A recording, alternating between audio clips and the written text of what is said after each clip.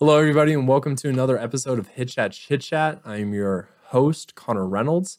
Beside or below me, depending on what camera you're seeing, we have our co-host, JP Fashone. JP, how you doing, sir? Good. Excited to be back at it. Ready to go. We got some interesting topics today. Ooh, I'm excited for it.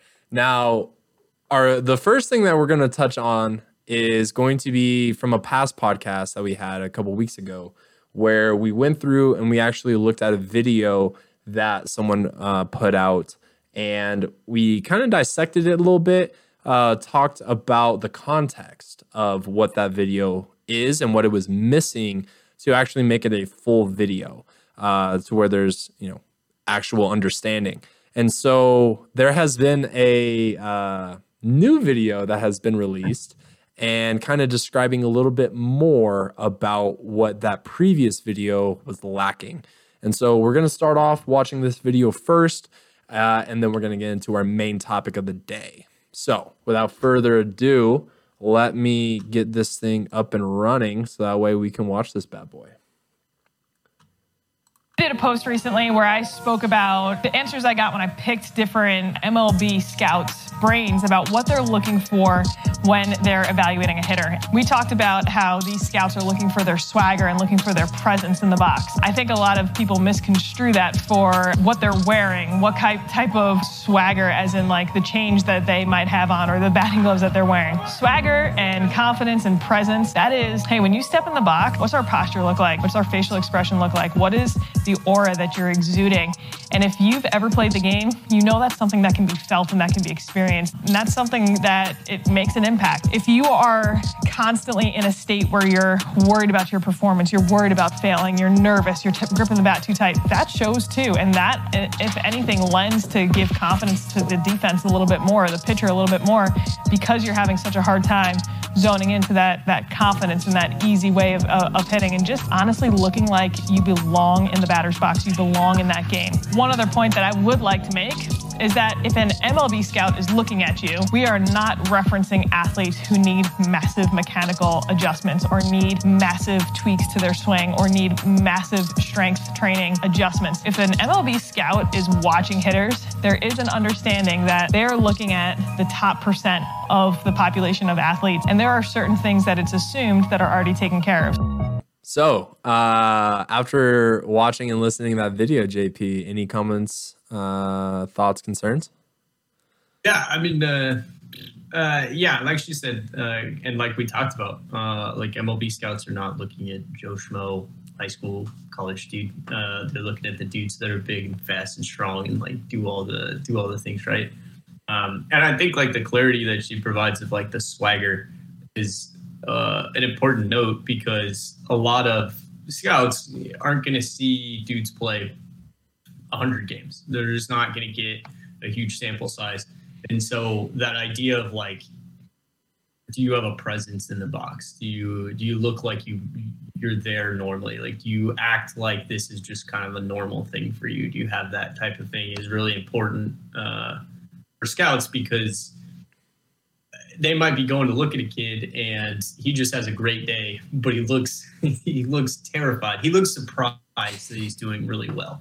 And like, that's going to be a red flag. So I thought it was a good video to kind of like clarify some of the points of contention that I'm sure she faced in the comments section, and kind of a lot of things that we had talked about and mentioned. I think it's almost feels as if, I don't know if I'm tuning our horn a little too much. It almost feels as if that was a direct reply to what you had brought up in the one podcast. Like, literally, if you have an MLB scout looking at you, obviously we don't have a lot of major deficiencies, such as weight, such as bat speed, such as rotation acceleration, such as attack angle. Like, if you're getting looked at this point and by that caliber of scouts, there's a baseline of information that is already known.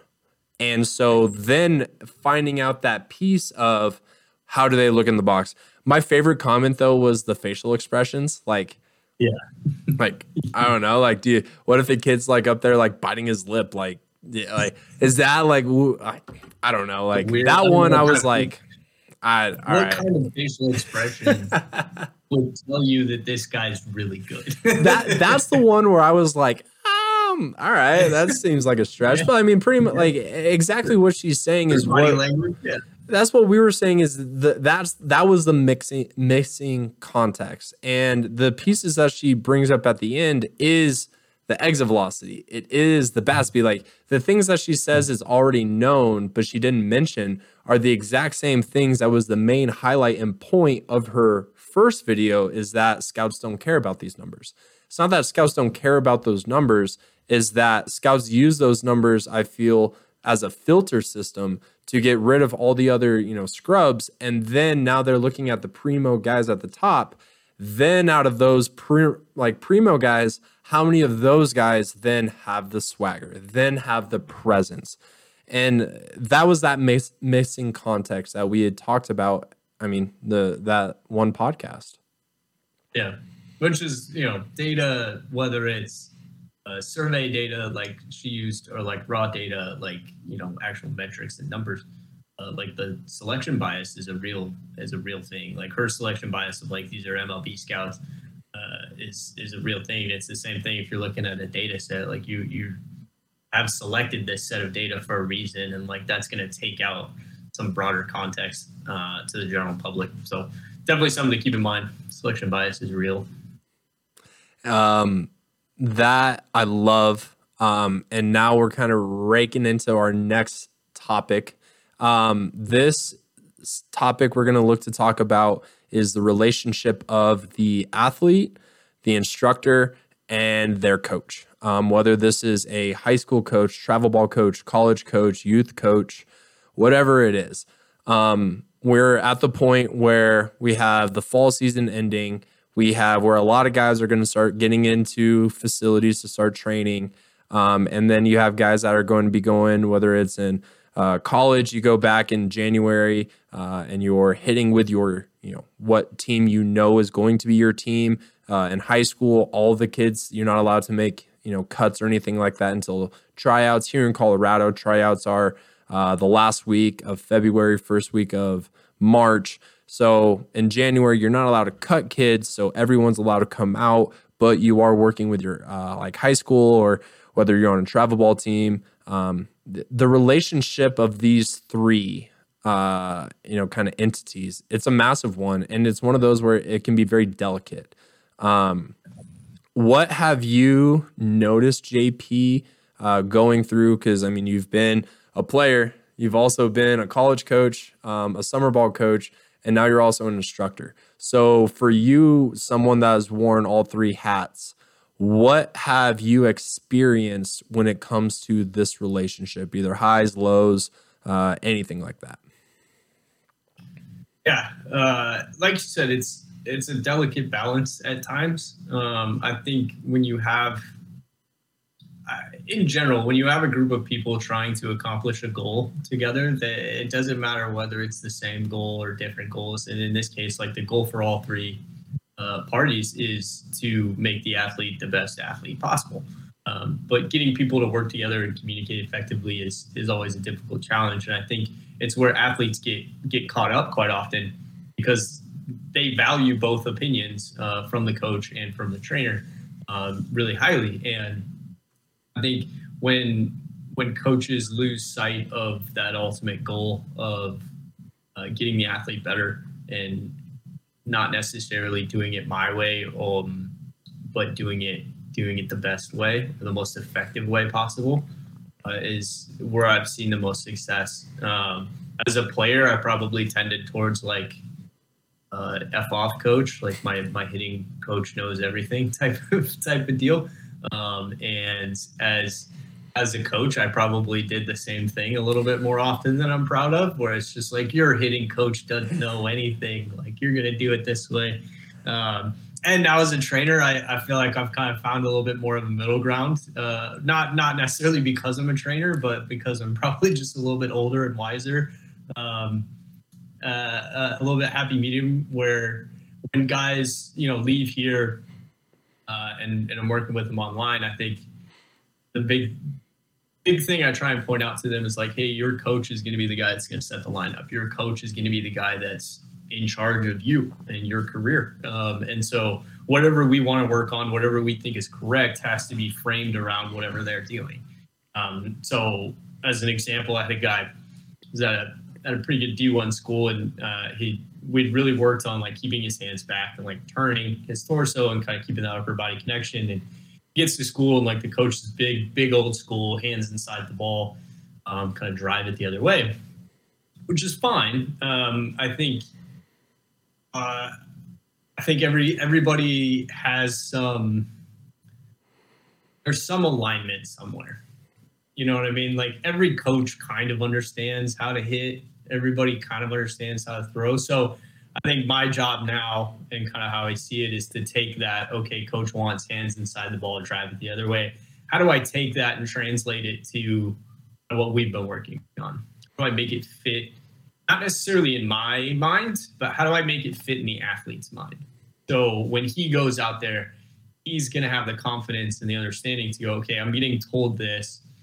AP told me this other thing. What do I do now? And I just want him to be able to answer that question as quickly as possible, because oftentimes their coach isn't necessarily wrong. Like, you know, the kid in the example, like, tends to lose posture, pull off, and just hit a bunch of snap hook ground balls to the full side. Yeah, definitely stay inside the ball and hit it the other way for sure. But how we do that, how I go about training that versus how the coach goes about training it might be different. But if I can give the athlete a perspective or an understanding to be able to kind of operate in their coach's environment and feel like they're still getting a lot out of it, then I think that's kind of my role in facilitating that. I like how you use the word translate. And I use that all the time as well.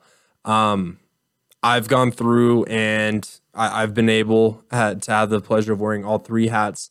My coach's hat was not at the level of your coach's hat. But still, I've gone through, I've coached at the high school, at actual high schools, and I've also coached travel teams. So I have been a player, am now a full-time instructor, where that's the only thing I'm looking at. And then also I've been, a full-time coach. And so for me, I feel perspective is the number one thing that I think gets lost in a lot of the conversations. And so just right there. So, the coach has a philosophy of, we're hitting it to the right side, we're keeping our hands in. And you as the instructor, you're not saying that that's wrong, but when the athlete comes from, working with you, and let's say they, 4 times, they do a really good job keeping connected, keeping that posture and keeping with the rotation. And then there's that one time where they don't. I feel that for some coaches, they will see that and go, there's the swing that he's training, versus going, that's the issue this kid has had since I have known him. And last time he went 5 of 5 going, snap hooks, and now he only went 1 of 5, but he still did it. And I know that is what they're training. Or it's the fact of the coach not necessarily using the same terminology. And that's where I think that translation piece comes in really well. Because honestly, with what you teach, what I teach, the only, and actually what I think the most efficient way to keep your hands inside of the ball is how we teach to hit. I don't see, if your hands are staying essentially connected to the outside of your backside shoulder, that is as much of an inside swing as I can humanly have. And so that piece of what we're looking for from the instructor side, and then what the coaches see, those perspectives, I think, are the ones that get lost. And where, exactly like you said, it's not that we have different goals for the player. It's how we're getting there and why we're getting there. That's what I think will change. And where you have a coach, that coach is not necessarily trying to get that player's swing to be the best. That coach is trying to get that player to produce the best. And a lot of the time, I feel like that's where we talk about it, and Driveline has a big thing about skills at scale. The same thing happens at the 8U level. When you have a coach saying, for us to win right now, we have to hit, chopping ground balls because the defense can't field the ground ball. And so that's where the coach isn't looking at, all right, how do I make this player, best for the long term? That is, all right, I need to win right here, right now. And that's just the different perspectives. One person is being hired or paid based on the winning record, and the other person is getting paid based on that player's individual performance. And so being able to give players those translation keys, so that way when they do go off and it's like, all right, when my coach says, I want you to hit it to the right side, what he actually is trying to tell me is that I need to stay inside the ball.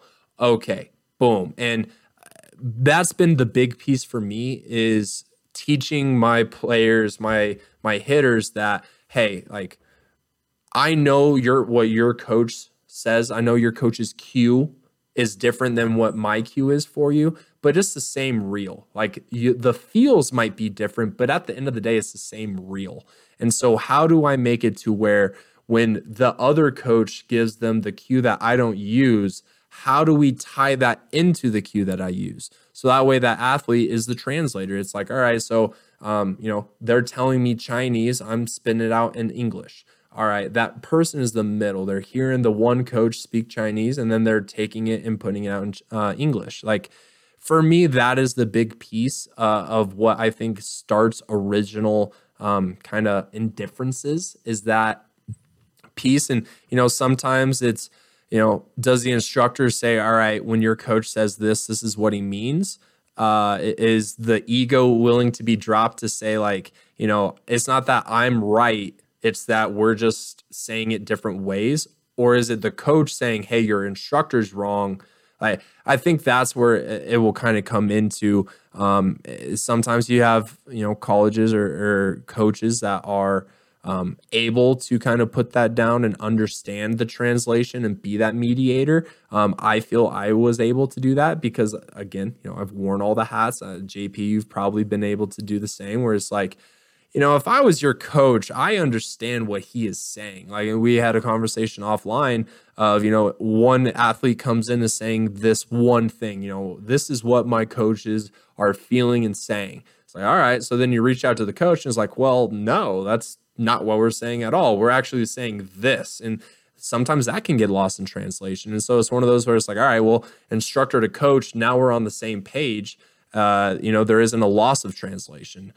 Some coaches are able to pick up the phone and have that phone call. Some instructors are able to do that. And some coaches will decline the phone call, and some instructors will decline the phone call. It all just kind of comes around to the perspective of the coach and how much are they willing to listen, or not adapt, but understand kind of the other side.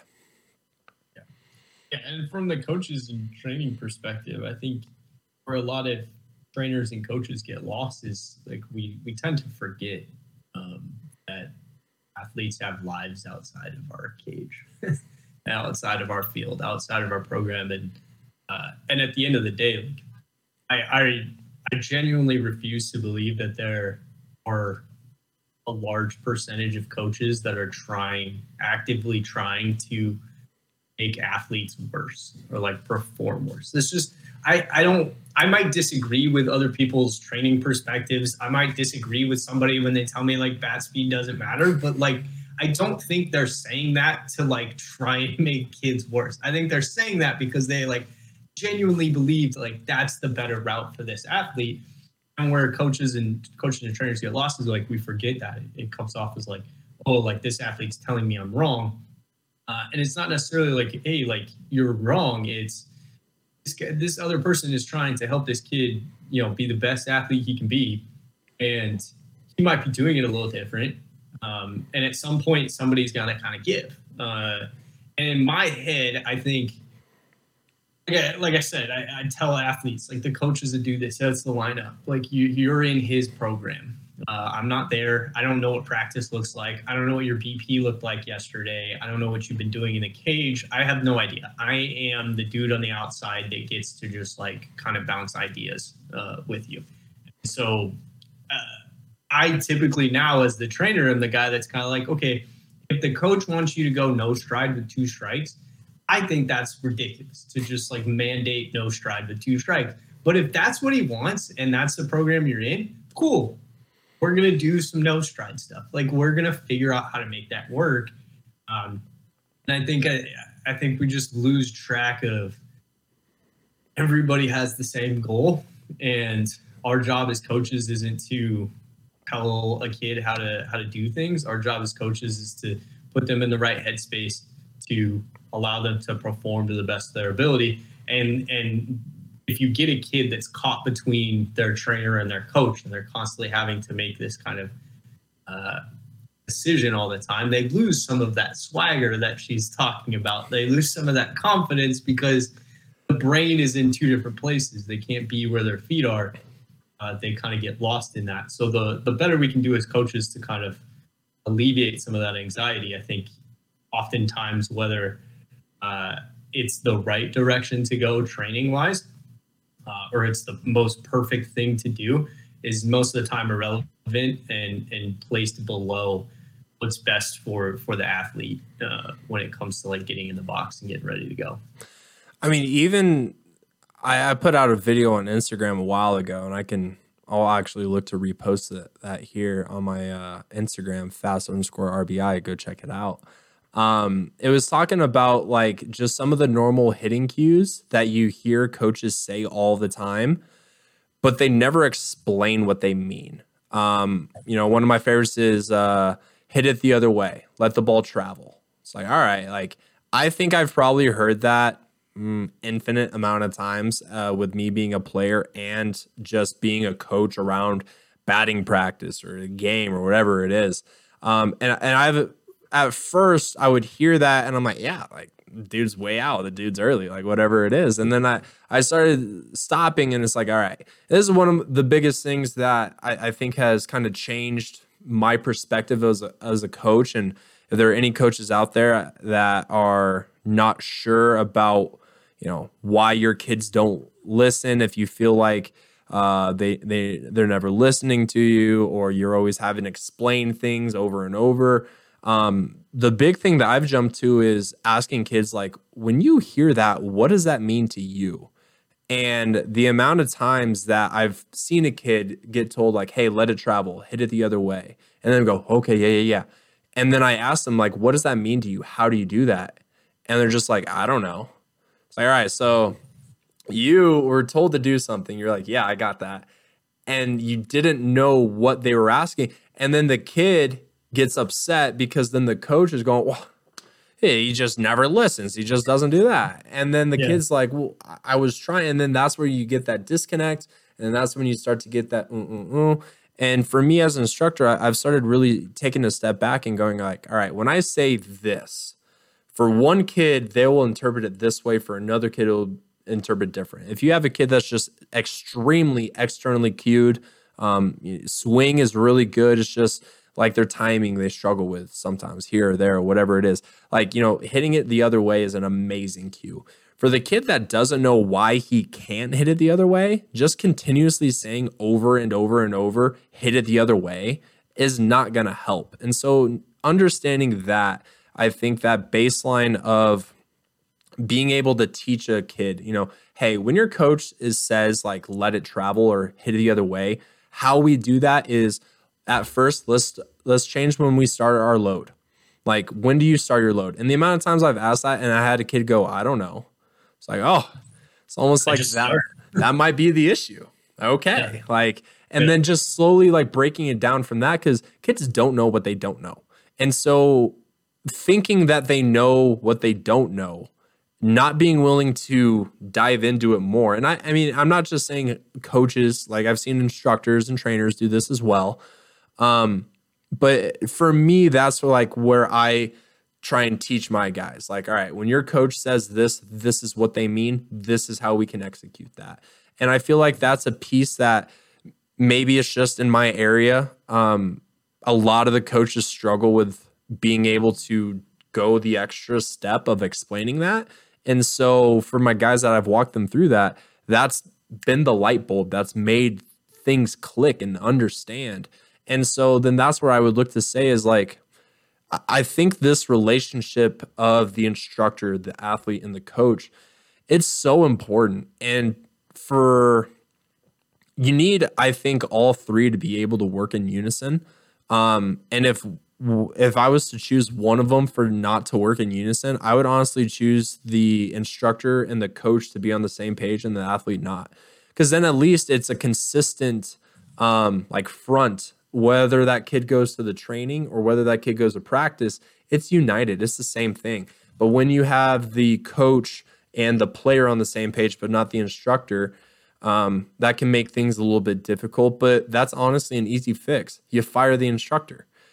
It's when it's the coach and that is not on the same page as the instructor and the player, that to me is when things can get difficult, because the instructor is the hired one, right? The instructor is the one that the kid chooses to pay. The kid chooses to go there. Whereas if it's a high school coach or the college coach, they don't necessarily every day choose to go to that. Now they might, but they don't choose to do it if they don't want to do it. You know what I'm saying?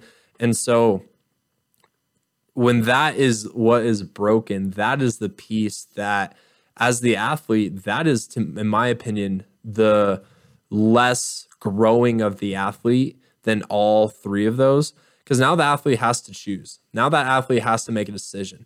I had a conversation about this not too long ago, very, very, very recent.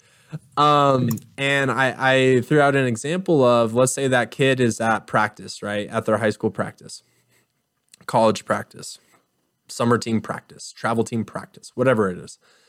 If that kid's out there practicing, let's say they're taking some swings, and at their last hitting session, their instructor told them like, hey, here's some really good drills for you to try and do during your warm up.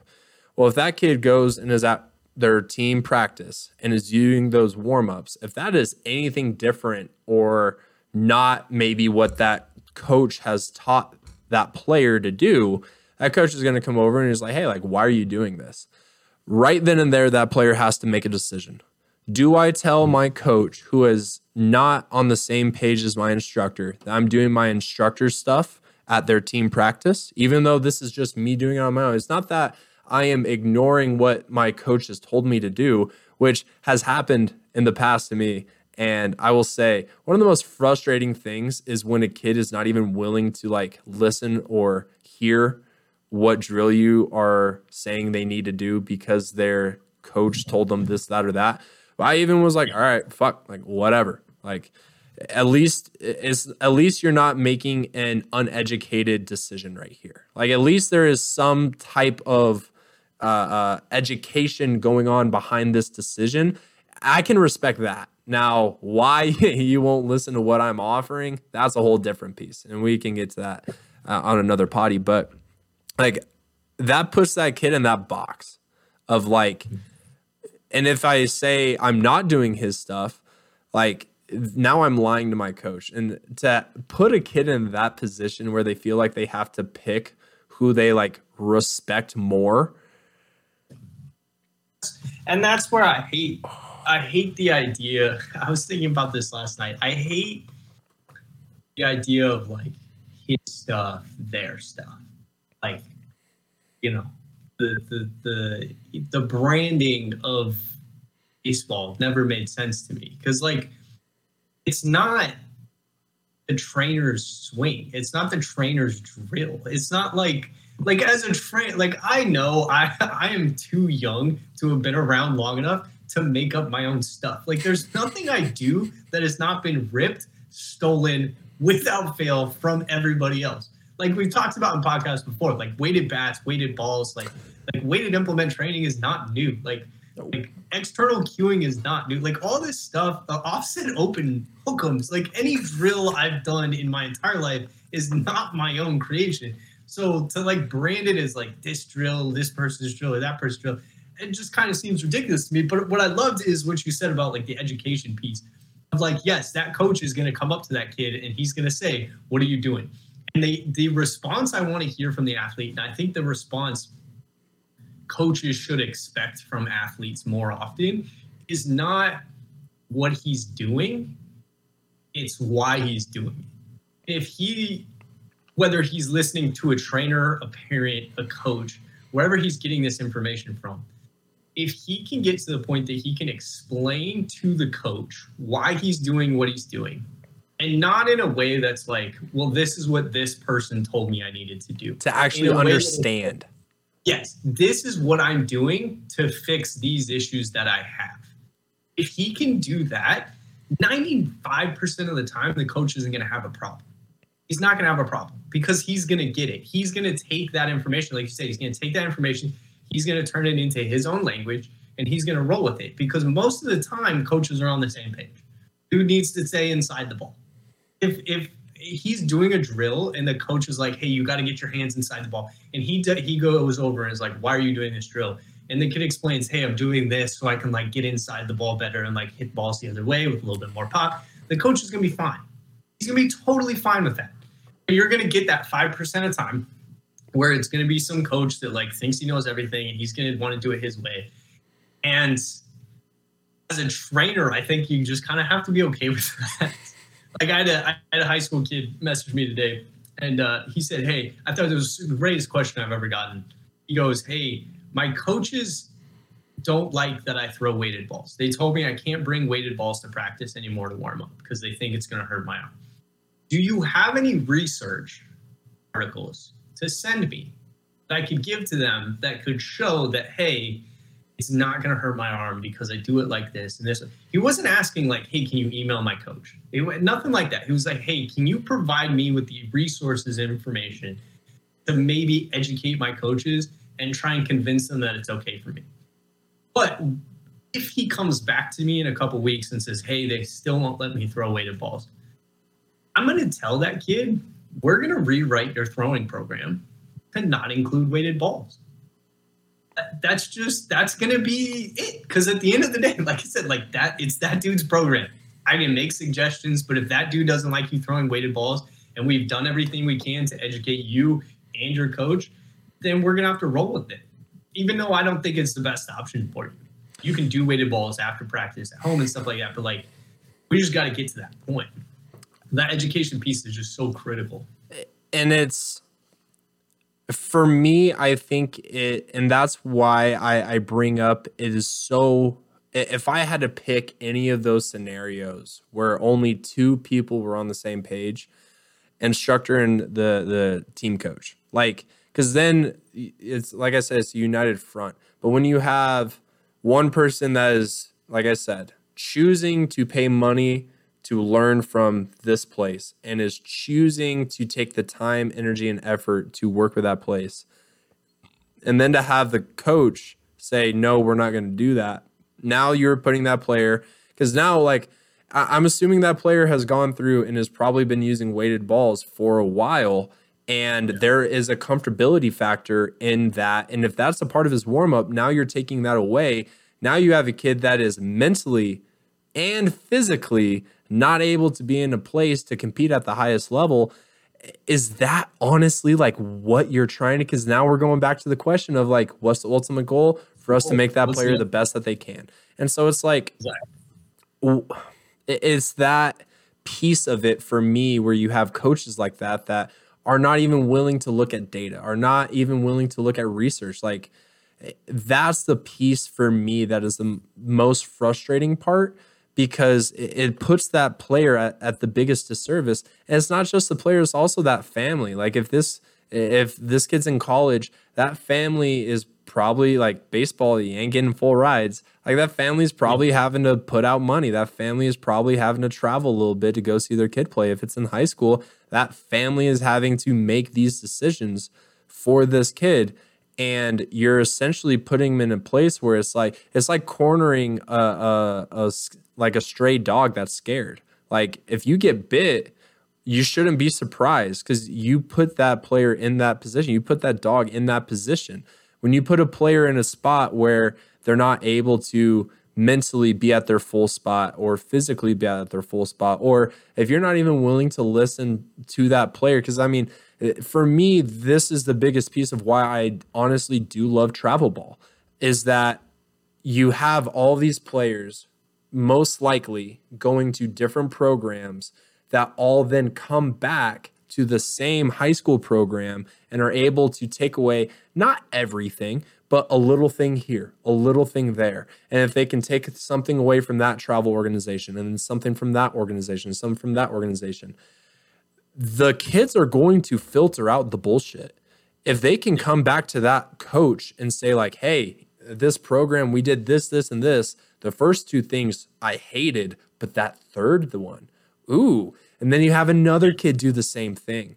And then another kid do the same thing. And now you're essentially a potluck of, I'm assuming these travel organizations are going to have some knowledge of what they're talking about. Now you have a potluck of different organizations in your area and what the best things your players took away from that.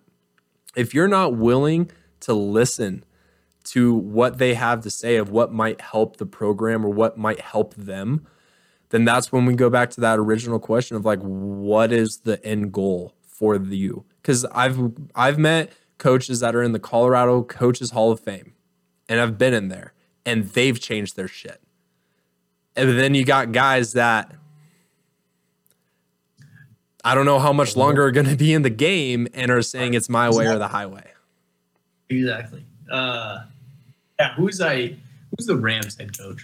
I'm losing it. Sean McVay.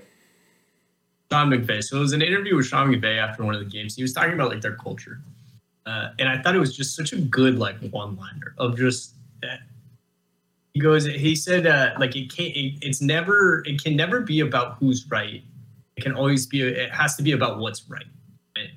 It can't be about who's right. It has to be about what's right. And that's really what it comes down to is like you said, if you're a coach and you can't take some athlete's input, whether it's input from them or input from something that they heard from a trainer, if you can't take that on as like, maybe that's a good option, then it's no longer about what's right. It's no longer about what's right. If you can't take it into account, and like you said, it's what's the ultimate goal? The ultimate goal is to make the athlete the best possible. So if they love this drill and it makes them feel like gold, but you think it's absolute eyewash, I don't see it. I don't see an issue in letting them do it unless it's like physically causing them like injury risk to go up, or it's like an injury risk to others. Like unless it is going to hurt somebody, then who cares? Let the kid feel good. You're still going to have time to do all your other stuff. Let the kid feel good. Like let him play his game. And the thing that has happened is that I've noticed that the same programs, coaches that have this issue are the same ones that when you ask them, when they go up to the player and like, oh, you need to quit doing this drill, start doing this drill. I've had players ask that coach why. Yes. And that coach has not been able to explain why. And for me, like that is my, like when us as instructors, our sole thing that we do, the thing that pays our bills is knowing our shit and knowing why. And for me, the biggest thing that I do is I explain everything. Like I remember being the player that would always ask why, and coaches would just get pissed at me. And I never really understood. I think probably 60% of it was them having someone younger than them ask why, or a person in a player role ask a coach why. And I think the other 40% of why they would get mad is they didn't know. And so it's one of those where it's like all of a sudden they're put on the spot. They just told the player not to do something that has been explained to them as we do this because of this and this and this and this. You're telling them not to do something that they have bought into, to do something that you told them to do. And you're telling, and the reason that they're supposed to listen to you is just because you are their coach at that moment. Newsflash, coaches, each player will probably have like 30 coaches plus. Like if you go through you have the freshman coach, the freshman assistant, the JV, if they don't have a C team, the JV assistant, the varsity assistant, probably going to have a weight room guy in there, might have an instructor, travel ball teams, fall teams. Like there's so many coaches that are going on. And it's like that's the piece to me that's the most frustrating, is that they think that they're the only coach that they will ever have. And it's like, all right, well, you should just listen to me because I'm a coach. And it's like, that's not how this works, my guy. Like, we can literally Google anything and find out the information. Like, whereas before, that wasn't the case. And you just have to trust. The days of trust me, I'm the coach is over. And it should be for good reason. Because it's just like a terrible way to operate as a human being. Like, outside of baseball, just in general, just taking people's words for it because, they said so is just a horrible way to operate. And I think that what fires me up more than anything is that I feel like I've experienced more athletes asking those questions and when I was playing. And I think it's just so good because I think coaching is slowly starting to catch on to the fact that our job is less about coaching performance and more about educating athletes to interpret information, figure out what's valuable, like understand what they can use as an individual, and less about telling them how to do things. And giving them that gift of like interpretation and curiosity and asking why so much more valuable to them going forward, whether, going forward in baseball, because they're going to have 30 coaches over the course of their baseball career, and going forward into life when they have to work for some dude and he's telling them something stupid, and they are comfortable enough, confident enough to be able to ask why, have that conversation, and know when it's time to just shut the F up and get the job done. You know what I mean? Yeah. Like just, they have the ability to do that because they've had really good coaches in baseball that have been able to educate them through that process. A great example that I have, and this is just one example. And I have two examples because they're exact opposites. So I have one kid come in and he literally has an average attack angle of negative like 5. Like everything is just killing worms, man. Like everything. And so we went through and I was like, all right, dude, like you're going to have to start with the bat on the ground. And he's like, what? I'm like, yeah, bat on the ground. That's where we're starting it. And I go, I want you to imagine you're in an elevator shaft and you're trying to hit it under the fucking 100th floor. I go, now an elevator shaft, does it go straight up or does it go sideways? And he's like, straight up. And I go, ha, you see this? I pointed at the hitting mat. I go, this is the elevator. Like you have to hit it as high as you can in this space. And once we got through that, his average attack angle got to -1. Better. But at the end of the session, I went through and I was like, all right, man. Because I've been in the small career that I've had coaching. It's wild the amount of coaches that have questioned what we do and why we do it. Actually, I erased that. They do not ask why. They just question what we do because they're not willing to ask why. And so I know the drill. I know to make sure that I walk this kid through. And I'm like, all right, so why do you think we did that drill? And walking them through it. And we do takeaways at the end of every session. And for this gentleman, I was writing down takeaways. I was all right, so like, what are you taking away? And he says that I need to try and hit as many pop flies as possible. And I go, yes, but why? And he responded with, well, I hit the ball too much down. And for me to get more line drives, I need to think about hitting pop flies. And I go, I want to make sure that when a coach comes up and asks you like, hey, why are you starting with your bat on the ground? Like, why are you doing this? That is what we say. We don't say, well, my hitting coach told me to try and hit pop flies in an elevator shaft. No, we say we educate. And then I've had the exact same opposite. We just had a kid in here that his average attack angle is like 27.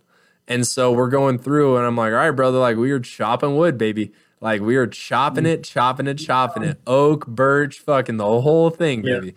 And same exact thing. We walk through and I'm like, all right, like when your coach walks by and asks you why you're, just killing worms, what are you going to say? And we walk through it. And it's that piece of making sure that the player is educated. But the fact that, I've been doing this for 4 years, the fact that I was able to catch on to that 3 years ago, I think it's disappointing, because I feel that for someone to be a coach in that scenario, I feel like you should be able to interpret that yourself. But it's also my job as the instructor to make sure that my athlete can interpret it themselves as well. And so that's the piece where it's like, it's frustrating to me to literally have a kid that has to either make a choice. Do I listen to my head coach or do I listen to my instructor? Or to have it whereas like, do I, I'm tied up with this or that, or, the weighted balls during my warm up that makes me feel as most prepared as possible. Like, there's all these different things. And like you said, at the end of the day, it shouldn't change the goal. If it doesn't change the goal, why does it matter? Is it ego? Is it, maybe sometimes there's jealousy involved. I don't know. Whatever it is, the relationship between the instructor, the athlete, and the team's coach, it's one of those where it's needed. It's very needed. Me personally, I think the idea of not allowing instructors to be involved in player development while a player is at school, I feel like it's working backwards.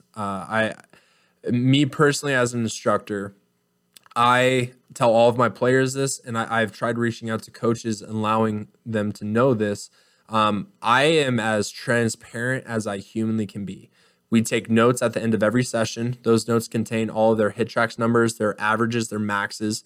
Also has all of their blast motion numbers, their averages, their maxes. It has what the player did on the warm-up. And all of my players choose their own warm-up. I do not tell any of my players what warm-up they need to do. I watch from the outside. And if there's like something where I'm like, what in the world? I'll ask them like, why are you choosing this to be a part of your warm-up? And if they're not able to explain it, I'll tell them why I don't think it's very good. I've also had kids that I'm like, what the fuck is he doing? I'll go over and I'm like, hey, what are we doing here? And it's like, well, I'm trying to do blank, blank, blank, blank. And it's like, hey, there we go. Because I mean, like when I was playing, if I felt like I was losing my barrel a lot, I would set up the tee and try and smoke ground balls to the third baseman and shortstop. Now, if my hitting coach is walking by and sees me like hit a ground ball to shortstop and go like, yeah, he's going to go like, what the hell's going on?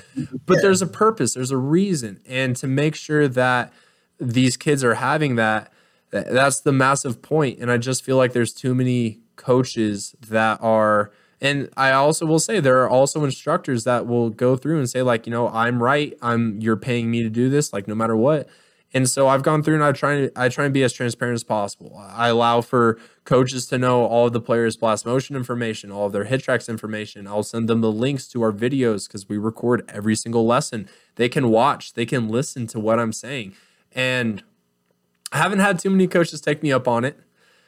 And for me, that's the piece where I would get it. If you fully understand what we're doing and then you still don't buy in, there's nothing I can do about it. But if you're not even willing to attempt to get onto the same page as me, because dude, I'll flip pages, I'll change chapters, like whatever I need to do to make sure we're all on the same page, I'll do. So for me, that would be the frustrating part. But again, like there are also instructors that are not willing to do that. And those are, the ones where it's unfortunate. And, hopefully players, you'd stop going to those coaches, maybe. Yeah. Yeah. And that's, like I said, it's just both sides of the coin. I mean, it's trainers, coaches, it's all the same thing at the end of the day. I mean, I get, my advice to the athlete is, listen to everything, ask as many questions as possible. And if you disagree and you run into that coach that it's my way or the highway, and based on your assessment, you think he's wrong, do it when he's around and don't do it when he's not around, and my advice to coaches is ask as many questions from your athletes as possible, because at the end of the day, like you said, their interpretation of the information is what's going to determine how successful they are. So if you don't understand where they're coming from and why they're doing something, or you find out they don't understand what they're doing or why they're doing it, then those are both problems that you need to address. And you never figure out if you have an issue unless you ask those questions. So everybody needs to ask more questions and be willing to have those conversations. So that's the only way you get all three parties working together.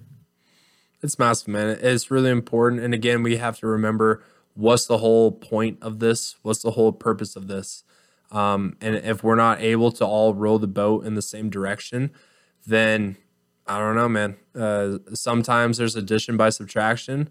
And I tell all of my guys, hey, whether it's me or any other coach, this is your career. And I tell all of my guys in their initial assessment, like, please tell me to fuck off if you think I need to fuck off. Like, 100%. It is your career. It is your swing. If I've got you doing something and you're not buying in, and again, this is where I think a lot of coaches might need to do, figure out why. Like, look in the mirror and go, okay, am I not explaining this drill how I am envisioning this drill, and that's why this player's not able to buy in? Or B, why does this player not like it? I've started bringing up salads recently. It's my new analogy. If you hand a kid a salad and they don't like it, you got to find out why. Is it the croutons? Is it the dressing? Is it the type of lettuce? What is the thing? If they just don't like salad to begin with, all righty, we need to never bring up salad again. But if they just don't like the seasoning or the dressing, do something with different dressing. If I have all of my baseballs that we use off of the tee are taped in athletic tape with colors on them, right? So we'll go through and we'll do drills where I'm having them call out colors. I've had a player that is colorblind. He just doesn't like salad. I had to figure out a different meal to prepare him because he couldn't do the drill. I've also had guys that absolutely hate my RBI bat, my little nunchuck bat. Now, okay, do you not like that salad because you don't like salad? Or do you not like salad because you don't understand why we need to eat salad? Or two, go ahead. You're not like salad because you'd rather be eating a double quarter pounder because you're fat and salads. like what I'm going to tell you, yeah, exactly. Yeah. And so that's the big thing is I feel like not enough people are trying to dive in and figure out, all right, if this player doesn't like this drill, why don't they like this drill? And I tell all my guys, it's also like video games. Like, you might love you might love Call of Duty, and all of a sudden they come out with an update, and that changes how you play Call of Duty. You may like the change, you may not like the change, but until you figure out whether you like it or not, you're going to feel uncomfortable. You're going to feel weird. Now, is it uncomfortable because you're just not used to it? Or is it uncomfortable because it goes against what you need to be doing?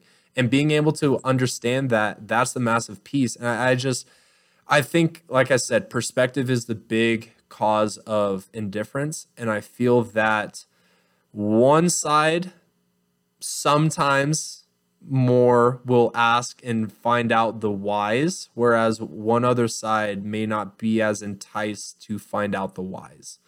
And I'll let the listeners kind of decide who kind of leans on one side or the other. And again, this is my personal experiences and thoughts of what I've kind of gone through as a player, coach, and an instructor. Same thing with JP, but yeah, and I think everything we talked about is just true in general. At the end of the day, it's true outside of baseball. Like asking why, being open to having those conversations, understanding everybody's not stupid. Everybody has something to teach. If you're willing to have that conversation. Well, man, I think that was an awesome episode. JP, where can people find you on the socials? You can find me on Twitter at jpfasone1 and find me on Instagram at jp.fasone. I got a question. Did you try JP Fasone and it didn't work? So you're just like, throwing a 1 on there? I'm sure I typed in my name and it popped up as a suggestion. And I just went, whatever. I'm the one JP Fasone. Yeah, exactly. Exactly. I love it. For anyone looking to do anything with me, I've actually changed all of my socials so that way everything is fast_RBI. Twitter, TikTok, YouTube, Twitch, everything fast_RBI. Want to give a little announcement here at Fast. We're actually going to be doing a Halloween game on October 30th. So we're going to be doing a little tournament, teams of three-inning games, single elimination. We're doing donations for canned foods, and we're going to look to donate those to a local charity. We're not too sure of which one. We're looking at a few different ones. Wanting to try and find one that is like a legit good like food drive, but that isn't like the biggest one around. Really trying to find a local one that we know that we're going to be able to help as many people as possible. And so with Thanksgiving coming up and stuff like that, really looking to try and do something, but also some fun. So kids are going to be wearing costumes. The big one, the winner of this tournament, the winning team gets a free bid into the Hit Tracks League that we're going to be running. It's going to be a 6-week league, doubleheader, 7-inning games, teams of 3. So if we're playing a 7-inning game, there are 3 outs in each inning. You are going to be getting at minimal 21 at-bats per game. So that's 42 at-bats minimally in one Sunday. That's going to be competitive off of the machine. It's going to be fun, man. We're really excited to be able to do something like that. So if anyone's interested, let me know. We can get that set up. You guys can look me up again, fast_RBI, to ask any questions. Yeah, that's going to be sweet. Those Hit Tracks games are awesome. I'm excited. I'm so pumped. So pumped to start getting something like that rolling. Hopefully we have slow pitch softball in the works coming up here soon for one of those as well. And really just trying to do as much as possible. So JP, you got anything else, brother? That's it. This is a good podcast. A lot of good things to think about going forward for the rest of the week. I'm really excited to get this out to the people so that way they can tune in, hopefully become as educated as possible from this. If you guys have any questions, comments, concerns, any suggestions for the podcast, please let us know. You can, again, find us at any of the socials that we mentioned earlier. To everyone listening, appreciate you guys. Thank you so much. And until next week, have a good one. See ya.